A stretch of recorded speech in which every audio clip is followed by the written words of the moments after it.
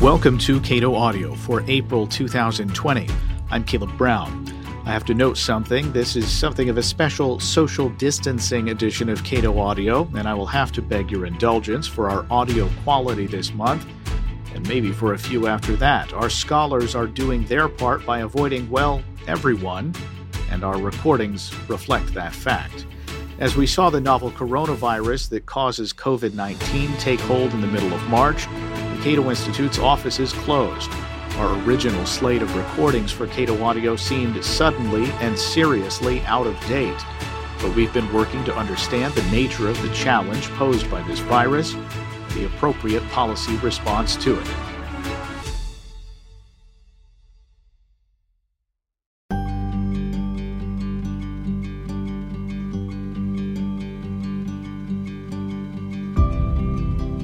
As we learn more about the impacts COVID-19 will have on markets, business, families, and government, it's at least nice to see that some of the very first restrictions to get the heave-ho at the state and federal level were regulations that were never needed in the first place, and getting rid of them will help speed the process of defeating the threat posed by this virus. Cato's Will Yeatman makes his case.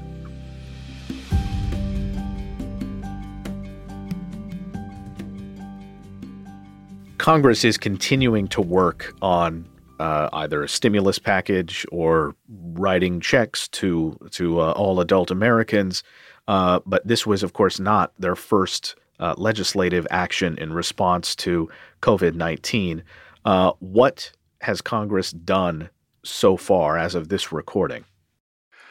Well, as of this recording, they're working on their third measure. So a couple weeks ago, they actually passed a first measure of $8.3 billion directed specifically at the medical supply chain, if you will. I mean, from hospitals to everything else.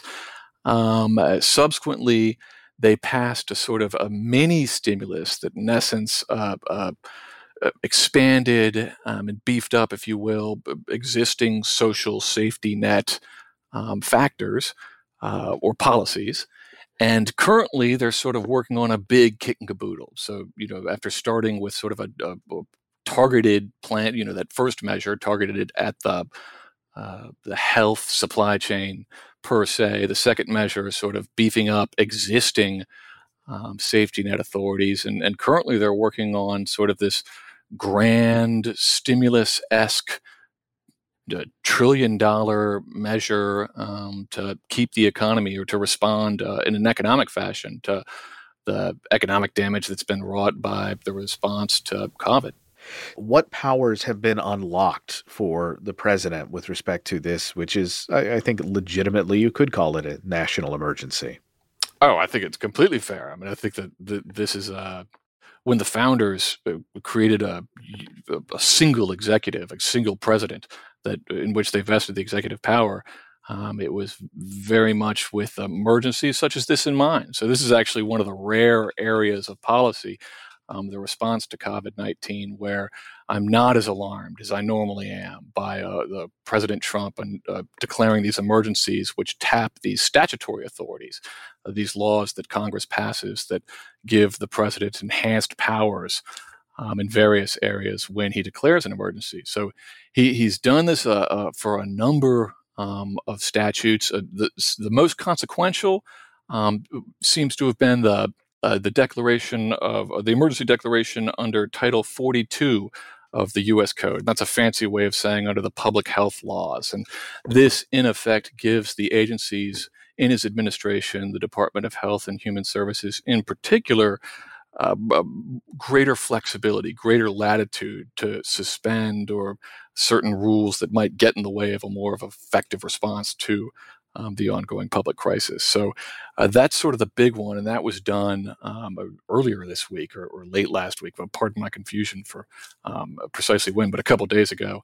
Actually, today, the president announced an emergency under the Defense Production Act, and this would authorize the White House to nationalize industries in response to the COVID-19 crisis.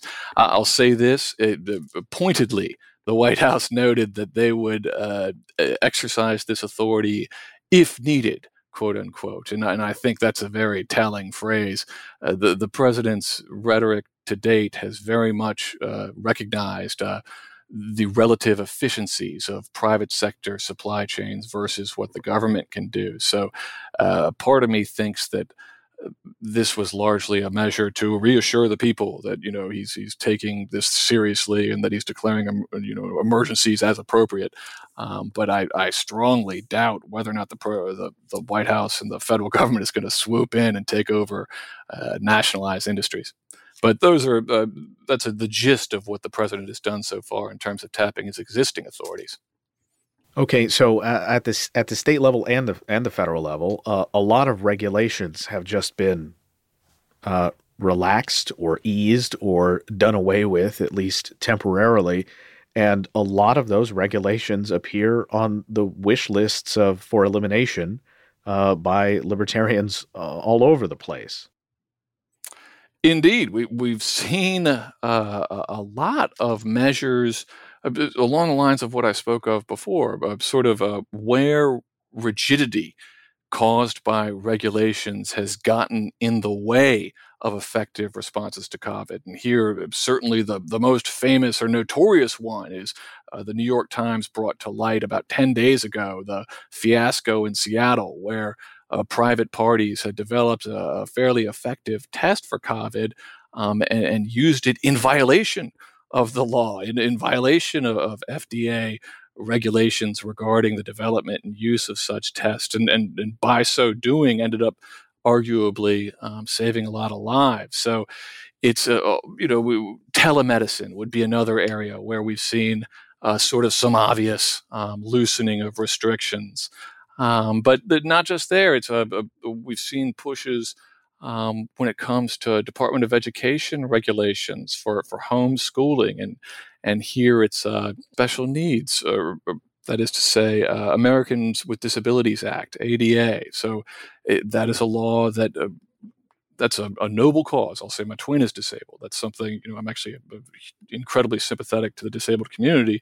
But at the same time, it was the perfect being the enemy of the good in terms of a response to COVID and homeschooling. I mean, the extent to which rigid ADA rules schools were making a determination whereby instead of trying to accommodate just the vast preponderance of our students and thereby running afoul of the ADA, we're not going to accommodate anybody, and everybody's on their own. So that sort of measure, and even down to smaller levels. So we've seen on college campuses across the board as students have been sent home, and I'm sure everyone's read about that or experienced it themselves.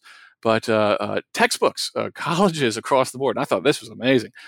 They've said, well, we realize that many of you perhaps left your textbooks behind in the rush to get home. Well, we're just going to send you PDF copies of these textbooks to begin with, which got a lot of people asking, well, shoot, why do we have to spend $400 to begin with to get these things? So our colleague Walter Olson wrote in Cato at Liberty about the loosening of the licensing regulations, in particular for nurses. Rigidity there had precluded a number of well-meaning and qualified people from participating in the public health response. And the governor, Larry Hogan, there had acted in response to that with a very common sense measure to, again, allow the most possible number of health professionals out there doing as much good and help as possible. So I've got other examples, if you want to continue in this vein, but the common thread is that policymakers, when confronted with regulations that sort of didn't make any sense to begin with, and in this situation were actually hampering a response, they've done something that is very common sense minded and loosened the regulations and thereby attained flexibility. Maybe you can explain this to me. What mechanically within the levers of government allows these agencies to just cast this regulation aside? Are these executive decisions, or are heads of agencies able to simply say, well, we're going to get rid of this? When you're talking about like medical licensure and allowing people to become licensed across state lines and things like that, like Jared Polis in Colorado did it. Washington State did it. Texas has done something similar. Massachusetts and other states have done something similar. Well, does this have to come from a governor or the president, or can these agency heads just say, "Look, we're not gonna deal with this for the foreseeable future"? It can be both. So mechanisms, we spoke about one such mechanism when I was talking before about the emergency powers that President Trump has tapped into. Governors have the same sorts of statutory powers, and to be sure, they've been invoked by governors across the country. At the same time, agencies, both at the federal and the state level, it's all of them. If not all of them, then virtually all of them. The rules by which agencies issue rules to begin with or regulations, they all have this good cause or emergency provision that, in essence, allows an agency to forego the normal hoops they'd have to jump through in order to change their rules in times of emergency or crisis, such as the present times. And thereby alter their rules on the fly for the better. So a mix of both when it comes to the legal authorities for the changes afoot. Will Yeatman is a research fellow at the Cato Institute.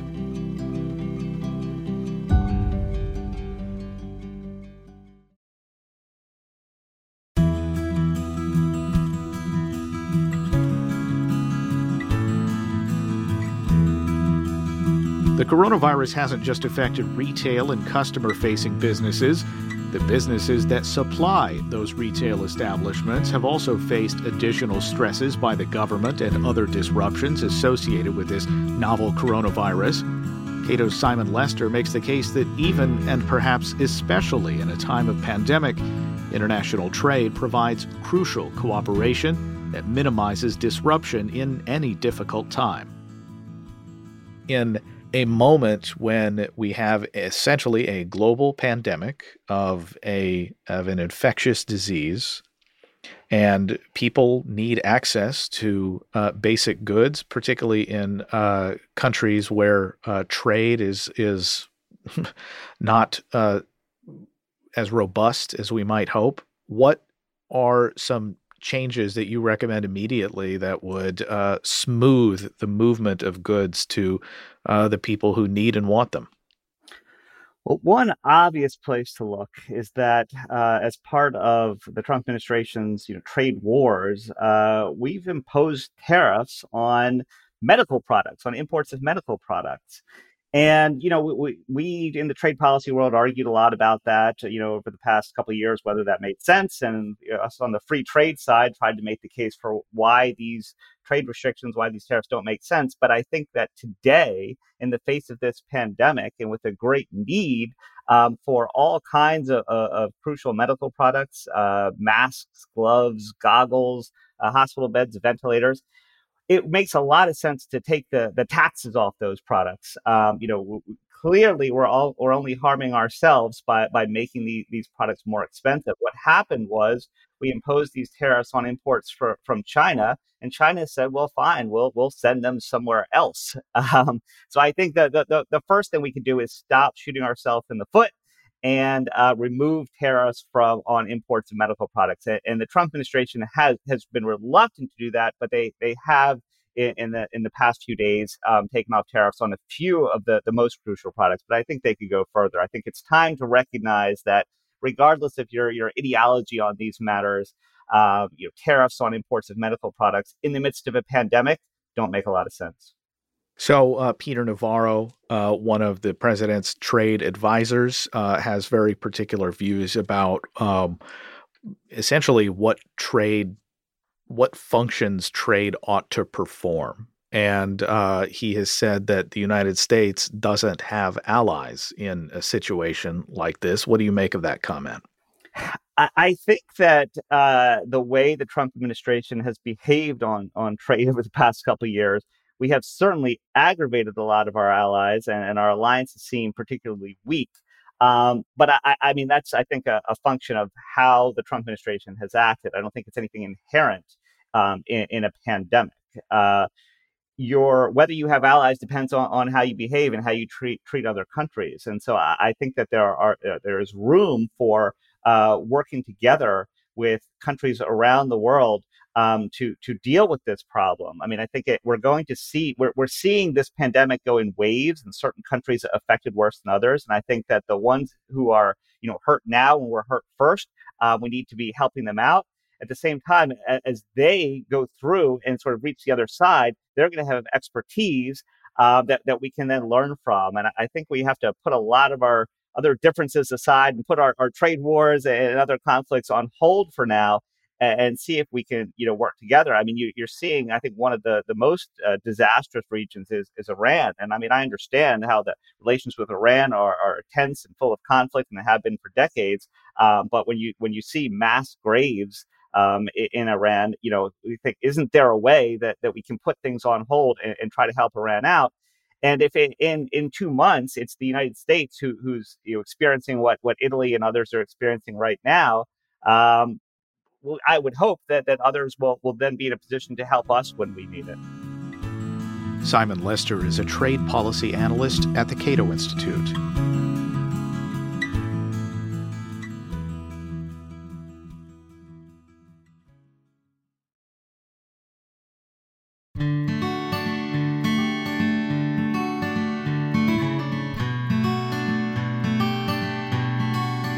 The civil liberties implications of a pandemic are hard to overstate. Governors ordering the closure of businesses, imposing restrictions on the kinds of activities people can share with each other, federal law enforcers seeking special powers. A few of these actions might make sense over a brief time period, but how best to keep them from becoming a long-term ratcheting up of government authority?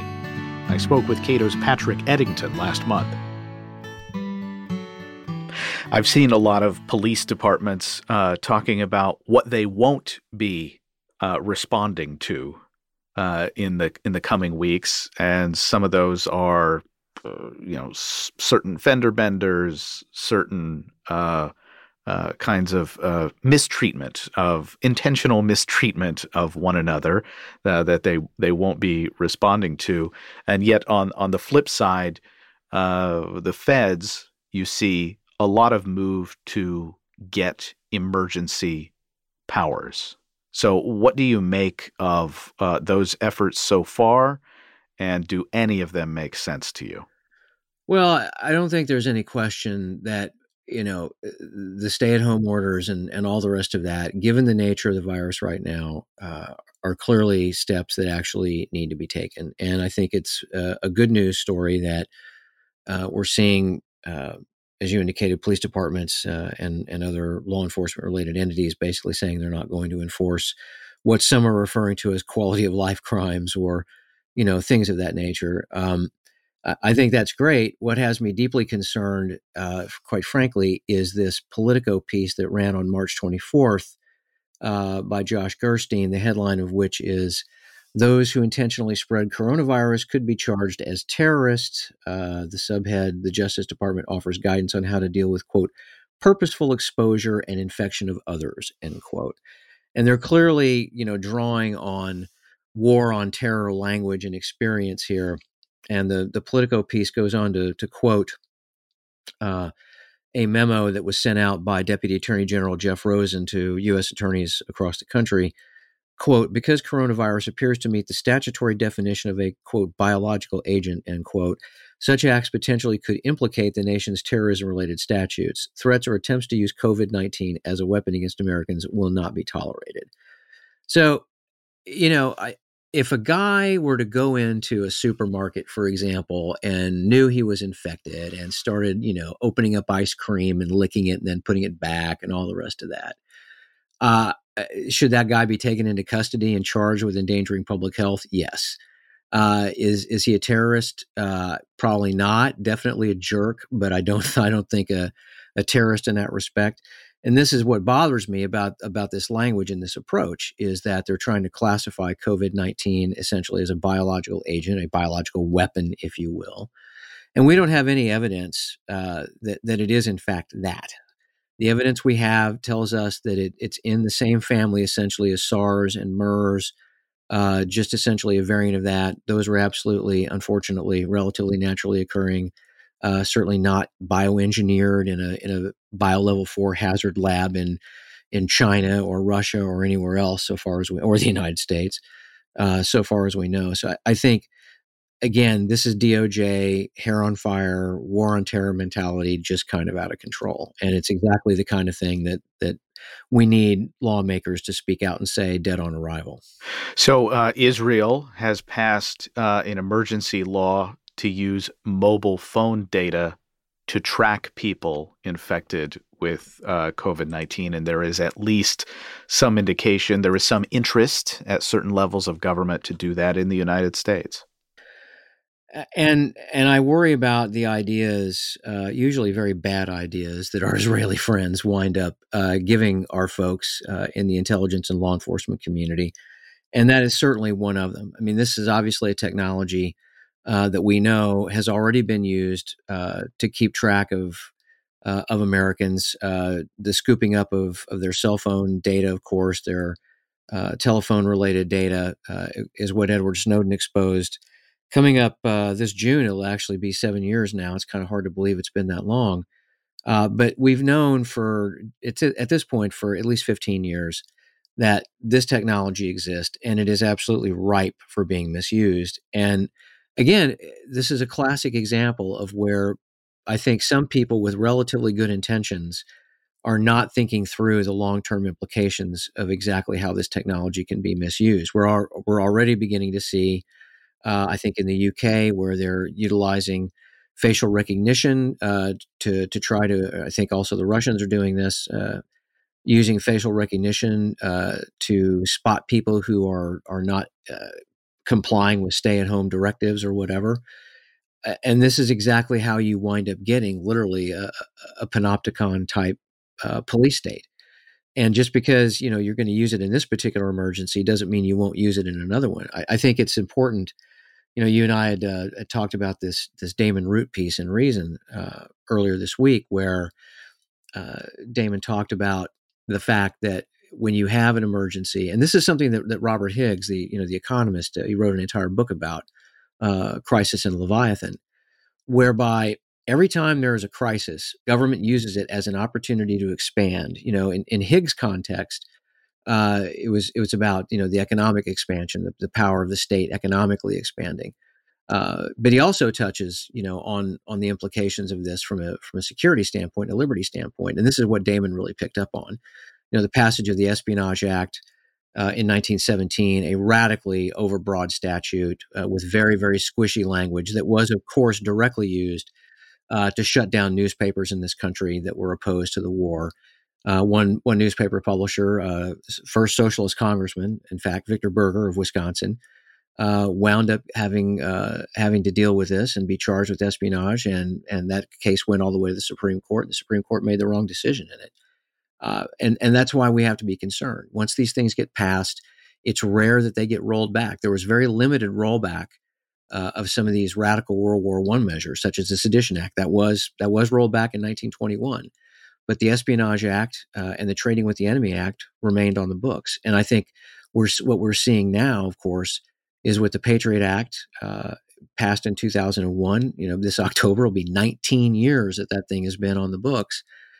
Which basically makes it all but permanent, right? And that alters the fundamental character of this country.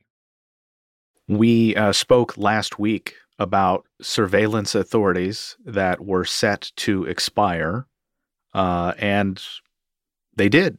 Yeah, it's really interesting, this whole hair on fire business in the March 13th period, where folks are basically saying, well, we've got to renew these 3 expiring authorities, or essentially people are going to die. And the Senate, wound up having to reach a compromise measure where the terrible bill that came out of the House was essentially dead on arrival in the Senate. And so folks agreed to a 77-day extension, which did actually pass the Senate over that particular weekend. But as of today, so far as I can tell, that measure is still, quote, at the desk in the House of Representatives, which means, that the House has not acted on it as yet. And that means essentially that those three authorities, quote, expired, end quote. Now, the reality is, as Senator Burr kind of gave away the game here during the debate on all this stuff over a week ago, under Executive Order 12333, essentially the executive branch can basically continue to do this stuff. And they can do it basically without any kind of court review. So the idea that, they don't have the emergency authorities to do this stuff, or that the expiration of the roving wiretap thing is going to, lead to a disaster, those have always been hype. We're seeing right now that they're hype. If they really had, something to go on here where they actually had a real crisis, we would be hearing about that at least as much as we are the COVID-19 crisis. And we simply aren't. And that's how we know that, again, this is a scam. It's a game.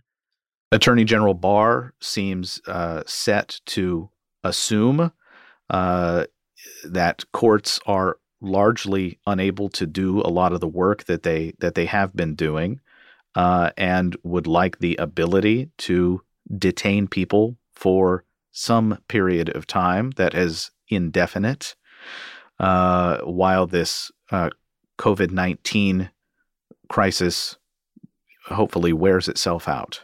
And I think, this is very much something that we need to be concerned about with respect to basically telling federal judges, if this crisis makes it difficult or impossible for you to actually have, in-person court meetings, you can go ahead and just kind of put those off until you're essentially in the clear. And the original reporting on this that Politico gave us was that this stuff, might last as much as a year beyond, the stated end of the crisis. And of course, my question is, well, exactly who decides when the crisis is over? Is this a presidential proclamation that starts it? And do we have to have a presidential proclamation to end it, et cetera, et cetera? And we've seen, this kind of game before where, we have to have a national emergency over this or that. And then the so-called national emergency never goes away.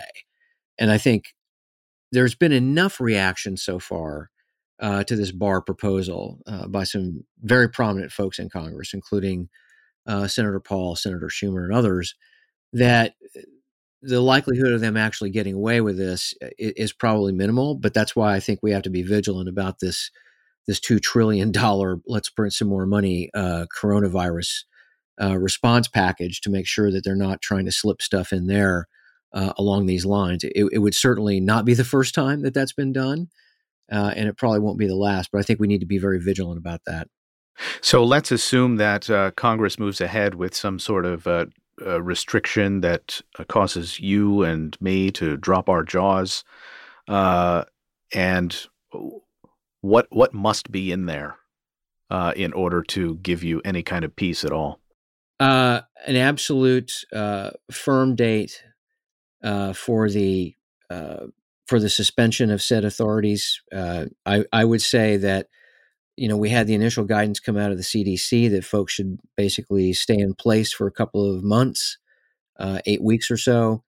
As far as I'm concerned, if it doesn't have a firm expiration date in it, and I'm not talking about any carve-outs here either, because we can see language like shall expire on, 60 days after, unless the president certifies in writing that, ...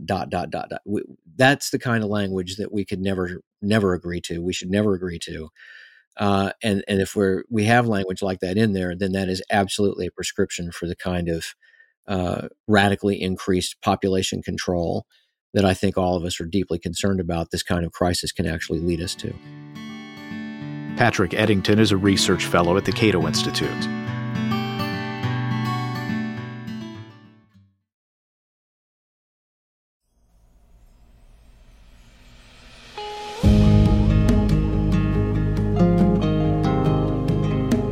As recession fears mount over the coronavirus and Congress moves to extend both credit and cash payments, there's an important distinction to be drawn between government action that enhances liquidity and government action that provides greater solvency. Cato's Diego Zuluaga and I spoke about that just as the coronavirus crisis was taking hold in March.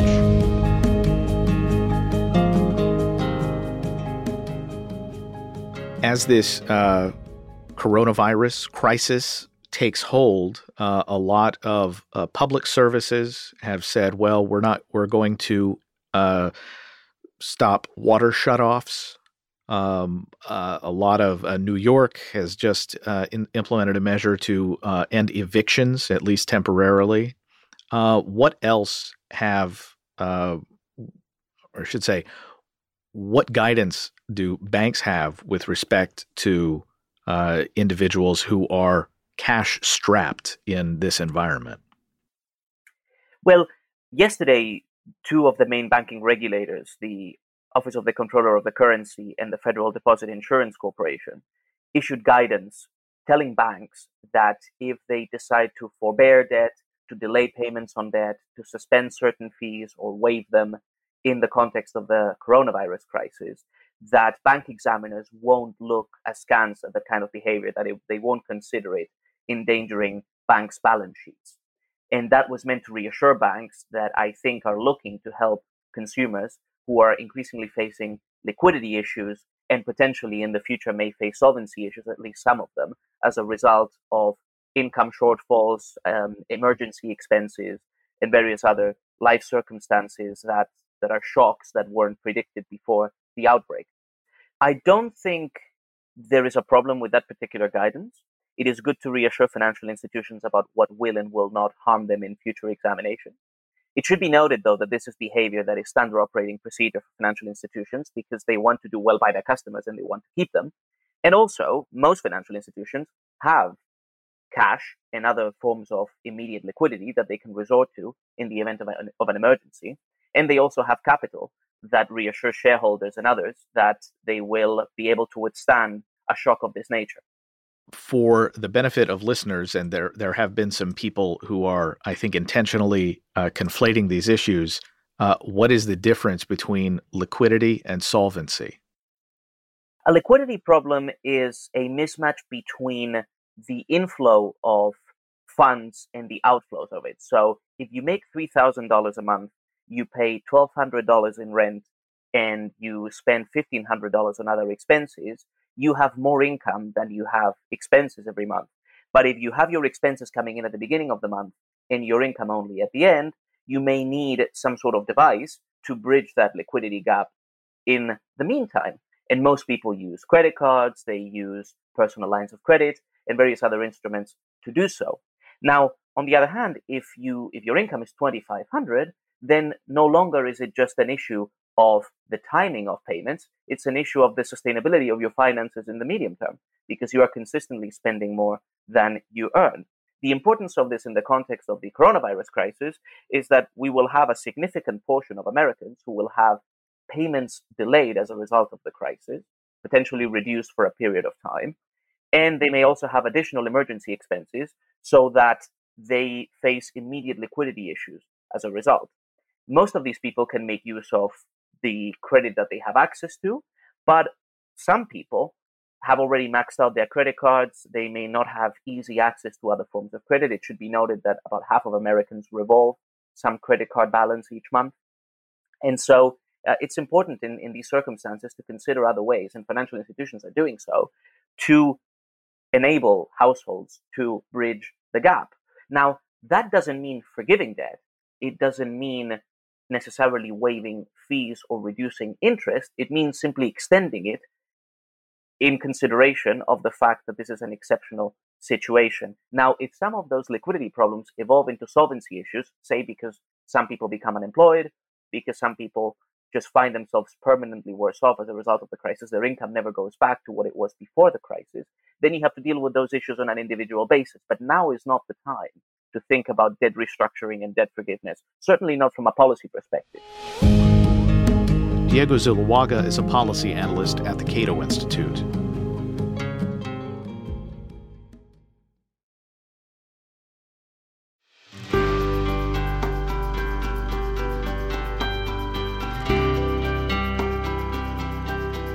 While Congress was debating so-called stimulus legislation to respond to the threat of the novel coronavirus, it became clear to some that stimulus was not exactly what was needed. I spoke with Cato's Ryan Bourne about the nature of the recession the United States is now certain to enter, and why it's so very different from recessions past. Congress has, at least as of this recording, appeared to be in a deadlock over how to address the coronavirus. How do you evaluate what they've done so far? Well, I think the most important thing to think about in regard to this virus is why it's so different economically to an ordinary recession, and why, therefore, it requires a different policy response to the extent it requires a policy response than an ordinary recession.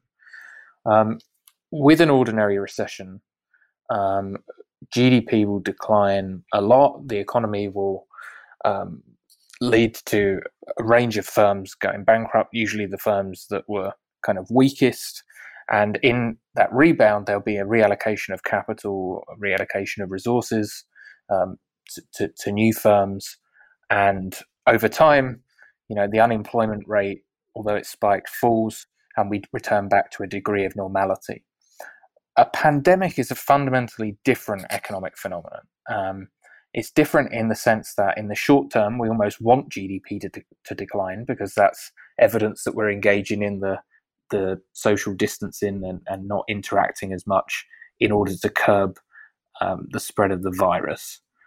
And it's different in the sense that because no business or most businesses couldn't have foreseen such an occurrence, it's hurting both the viable and non-viable businesses, weak and strong businesses in certain sectors entirely. The virus doesn't care what your balance sheet looked like prior to coming along. It's kind of sweeping through the economy, and as a result of the virus itself changing behavior and leading to different policies being imposed, demand for certain activities is completely cratering. So what Congress, I think, should be doing is thinking through, from where we are now, how do we solve the fundamental public health problem in the longer term, such that we can enable a normalization of economic life as soon as is feasibly possible. Now, the way that they're trying to do this, at least in the latest Senate Republican bill, is to try and provide firms and households with a whole range of liquidity to kind of tide them over in the short term, so that everybody can, as far as possible, can maintain their jobs, maintain their incomes, to see them through into the recovery. And that's fine as far as it goes. The difficulty becomes, unless you address the underlying public health issue, you're simply deferring the problem. And if the virus is still there, even after the 2 to 3 months, we're in a terrible situation where either you have to kind of release the economic shackles, in which case you risk worsening the health crisis, or you keep everybody under these heavy-handed isolation and lockdown measures, which does severe economic damage. And so we want to try and avoid that. What we've got to try and do is thread the needle such that we try and get to grips with the public health crisis as soon as possible, because it's only from that we'll get a strong economic recovery. All right. So because there are countries that appear to have done this well, and because we are further along in the process of this exponential growth of this virus, our decisions are not going to be the same, and our decision set is not going to be the same as countries like South Korea. No, I think that's right. I think when you look at what South Korea did, once they recognized the virus was a potential problem, they relatively quickly rolled out tons of testing and did what epidemiologists call contact tracing. So you try and work out who's interacted with the individual who's showing symptoms or has been confirmed with the virus, and you try and contain it in that way whilst keeping as much of the rest of the economy open. Clearly, we aren't there yet. Or we're not there, and we're not going to be able to do that. We can't turn back the clock. But we shouldn't deny that lockdowns and government mandates for all non-essential businesses to close down, these do real economic harm. Lots of the economic harm would happen anyway, just through consequence of the virus, because people have naturally and rationally changed their decisions. Even if the government said that I could go out today and go back to the cinema or restaurants, I probably wouldn't, because I want to avoid contracting the virus in the near term. But they do cause net economic harm. That economic harm is acceptable to the extent that we use this period to really get to grips with the public health problem. But at the moment, what policymakers seem to be doing is just suggesting tons of relief for businesses and households without really thinking through how this period of lockdown, which they're providing the relief for, will actually be used to solve the underlying public health problem. And without that, you're never going to get back to a completely normal economy until that issue is dissipated. So we're talking about sort of long-term behavioral change to facilitate the ramping back up of a lot of economic activity that, absent that change, is ill-advised. I think that's right. I like to think about it like this. We're walking across a tightrope right now where, on the one hand, you've got a terrible healthcare crisis. If everybody just acted as normal, most of the modelling seems to suggest that you'd run into a position where demands on healthcare vastly exceed the capacity of the healthcare system. That could have big destructive consequences for life and for people's health. And given most economists tend to think the value of a human life is pretty high, that has quite a destructive impact. Or, if you're in a position where you're going to have to lock down for very, very long periods, that obviously has very destructive consequences too. So you want to try and kind of flatten that curve of cases to avoid the worst healthcare outcomes in the short term. But you do want to be thinking through, what are we doing during this period to actually develop testing, vaccines, antibody development, making sure that we know who's had the virus, who's immune to it, such that as soon as possible, the economy can return to normal. So, I'm sympathetic to the idea that in the short term, you need a fair degree of self-isolation measures. I think when governments come along and say all non-essential businesses can close and declare complete lockdowns, I think that can be problematic because politicians don't know how different sectors interact, and quite often one man's non-essential business is one bureaucrat's non-essential business is another essential business's essential supplier. And I think there's a risk that if we do a kind of top-down mandates that say everybody's closed unless otherwise outlined by governments, then we could have a lot of unintended consequences and destruction. But I'll kind of circle back to the central point, is that the economy will only return to normal when the virus is no longer a threat to the vast majority of people. And that's the only way you'll get that full kind of V-shaped recovery.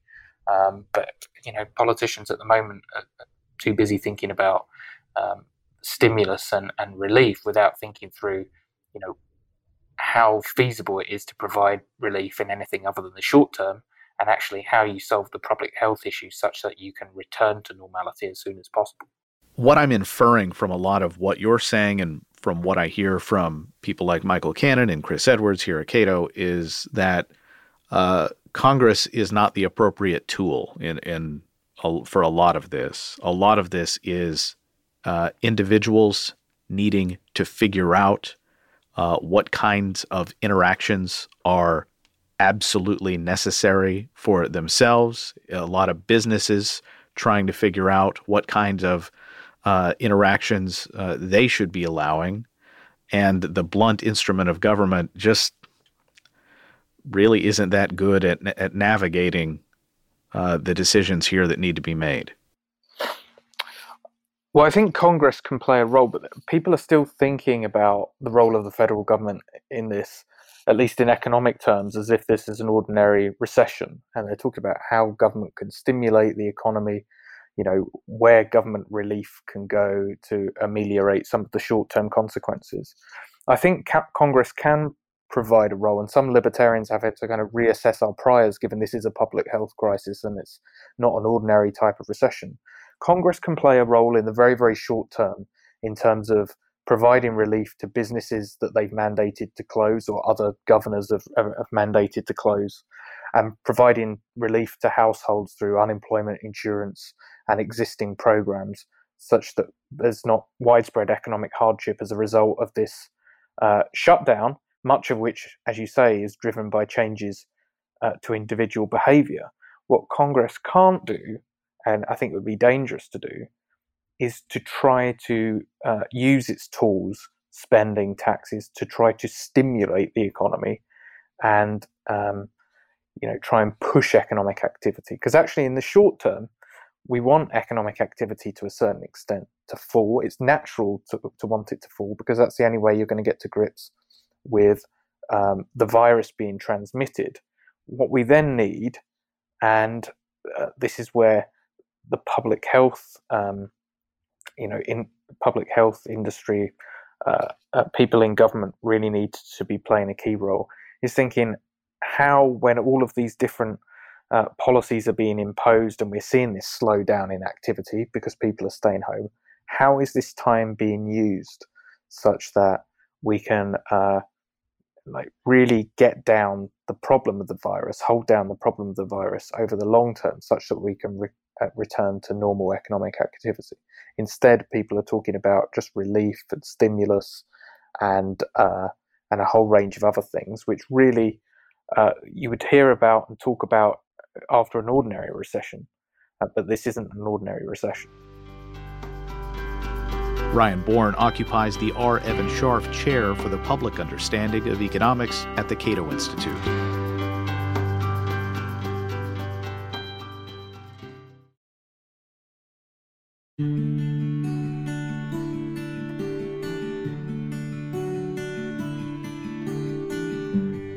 Bureaucratic errors made containing the novel coronavirus considerably more difficult. The FDA restricted private firms from marketing coronavirus tests and limited who could make face masks. Those restrictions are mercifully gone now, but those and other costly delays have made the problems we face much worse. Cato's Michael Cannon details some important next steps. How do you evaluate the government's attempts to get testing widely distributed thus far? The government so far has not taken the steps it needs to take in order to allow the sort of widespread testing for the novel coronavirus that we would need in order to understand how this virus has spread so far and understand how best to combat it, what containment measures are going to work and what containment measures are not going to work.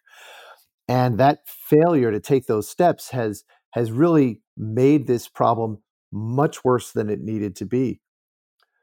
What happened was that for 2 months, the first 2 months of a pandemic, the U.S. Food and Drug Administration blocked from the market in the United States all but one diagnostic test for this virus. And the one that it allowed on the market was the one produced by the Centers for Disease Control in Atlanta. And it turned out that the CDC's test was faulty. They sent that test to lots of state labs, and many of those state labs could not make the test work. Those included state labs that were trying to respond to the breakouts in New York and Washington State. And so whereas states that had that were not hotspots, they had tests that they were not even using. So the CDC, so the FDA created these shortage situations by having such a high barrier to entry into the U.S. market for these tests, and then the CDC did a terrible job of rationing this very scarce product. Well, first they did a terrible job of producing it, and then a terrible job of getting the existing tests to where they needed to be, and that has really let this problem grow much more rapidly than it needed to. And it is largely the reason why we are having these massive shutdowns and these massive pieces of legislation moving through Congress. spending billions upon billions of dollars and wanting to send money to everybody, and so much more fear and uncertainty around this issue. It all it began for want of enough diagnostic tests.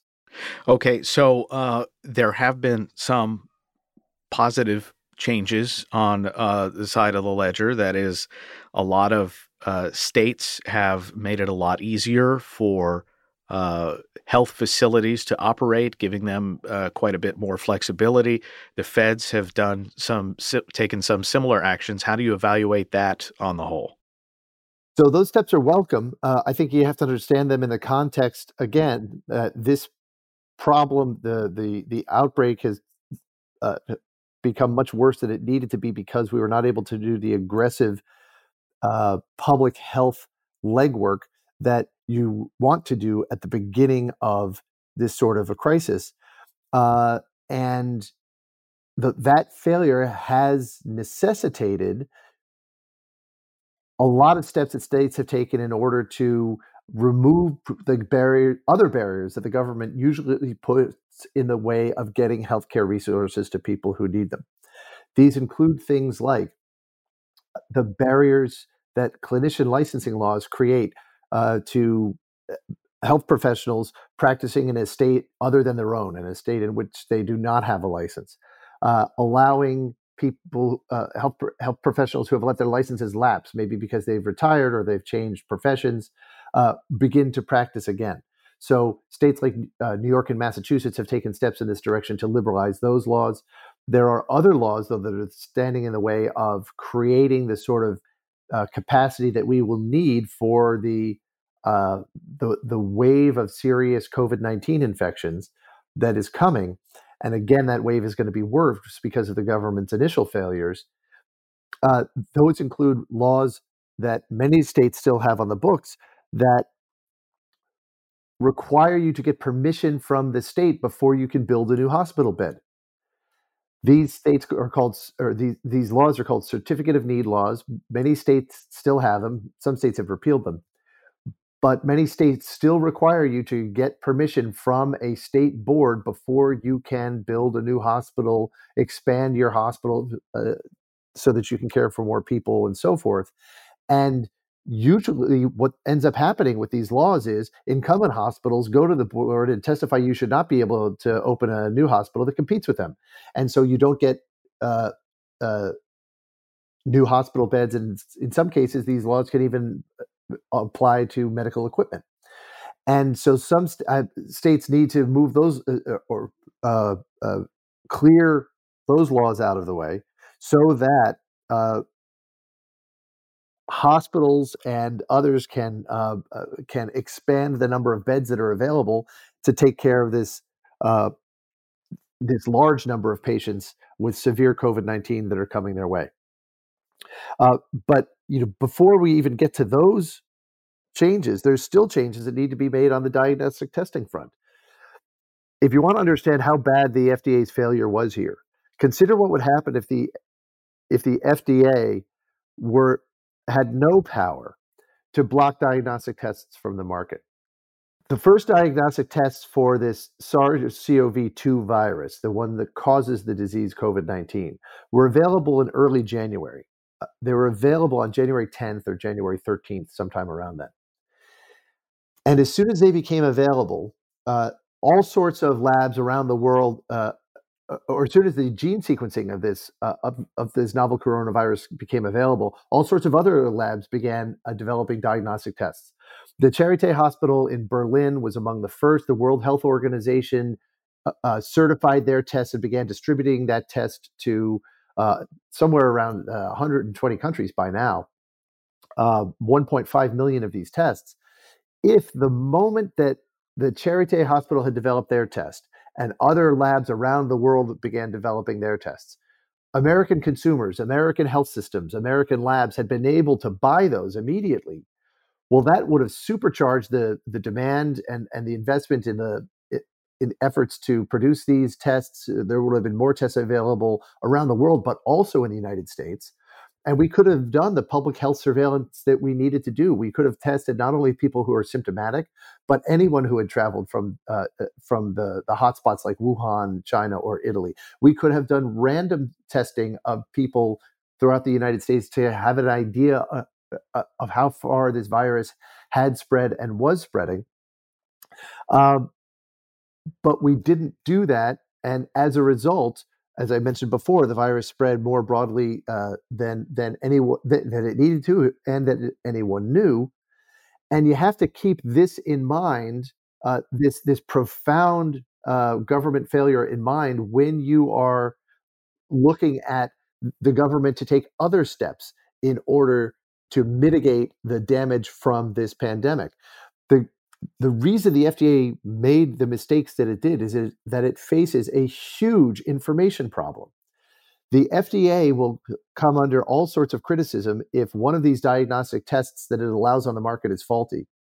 But if it blocks all the tests from the market, then it doesn't come under that criticism, and no one can say really that I in particular would have been saved from this test if there had been more diagnostic tests, or saved from this virus if there had been more of these diagnostic tests on the market. We know that those people exist, but it's much harder to identify them on an individual basis.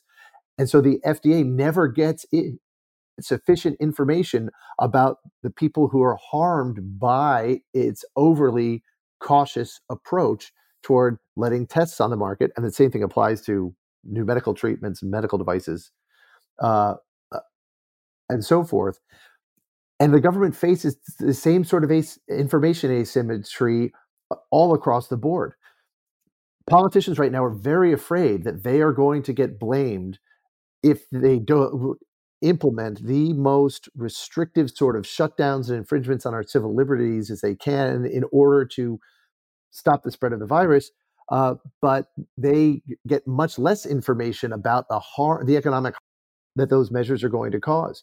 So just as the FDA did not make smart cost-benefit decisions at the beginning of this pandemic crisis, we should not be expecting politicians to be making smart cost-benefit decisions right now. We should urge them all to approach this with a sense of calm and humility about what they really know about this crisis and the effectiveness of the measures that they are going to be using and already have implemented.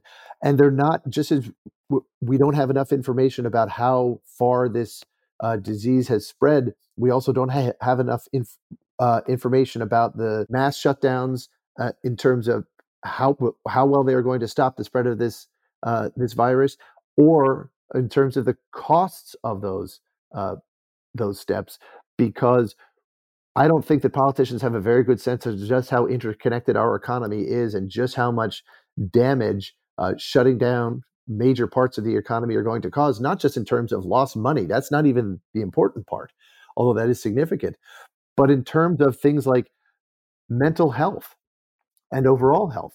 I mean, when people get scared that they're not going to be able to make rent, they're not going to be able to buy food, that has very important implications for mental health and overall health that it's not clear that the politicians who are putting these measures in place are taking into account. Michael Cannon directs health policy studies at the Cato Institute.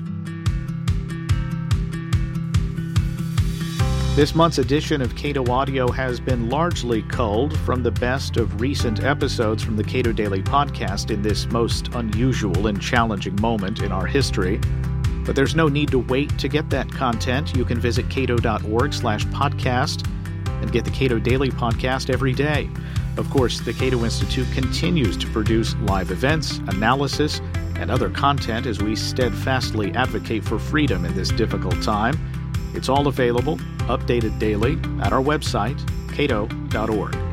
That will do it for this special social distancing edition of Cato Audio. I'm Caleb Brown. Talk to you again next month.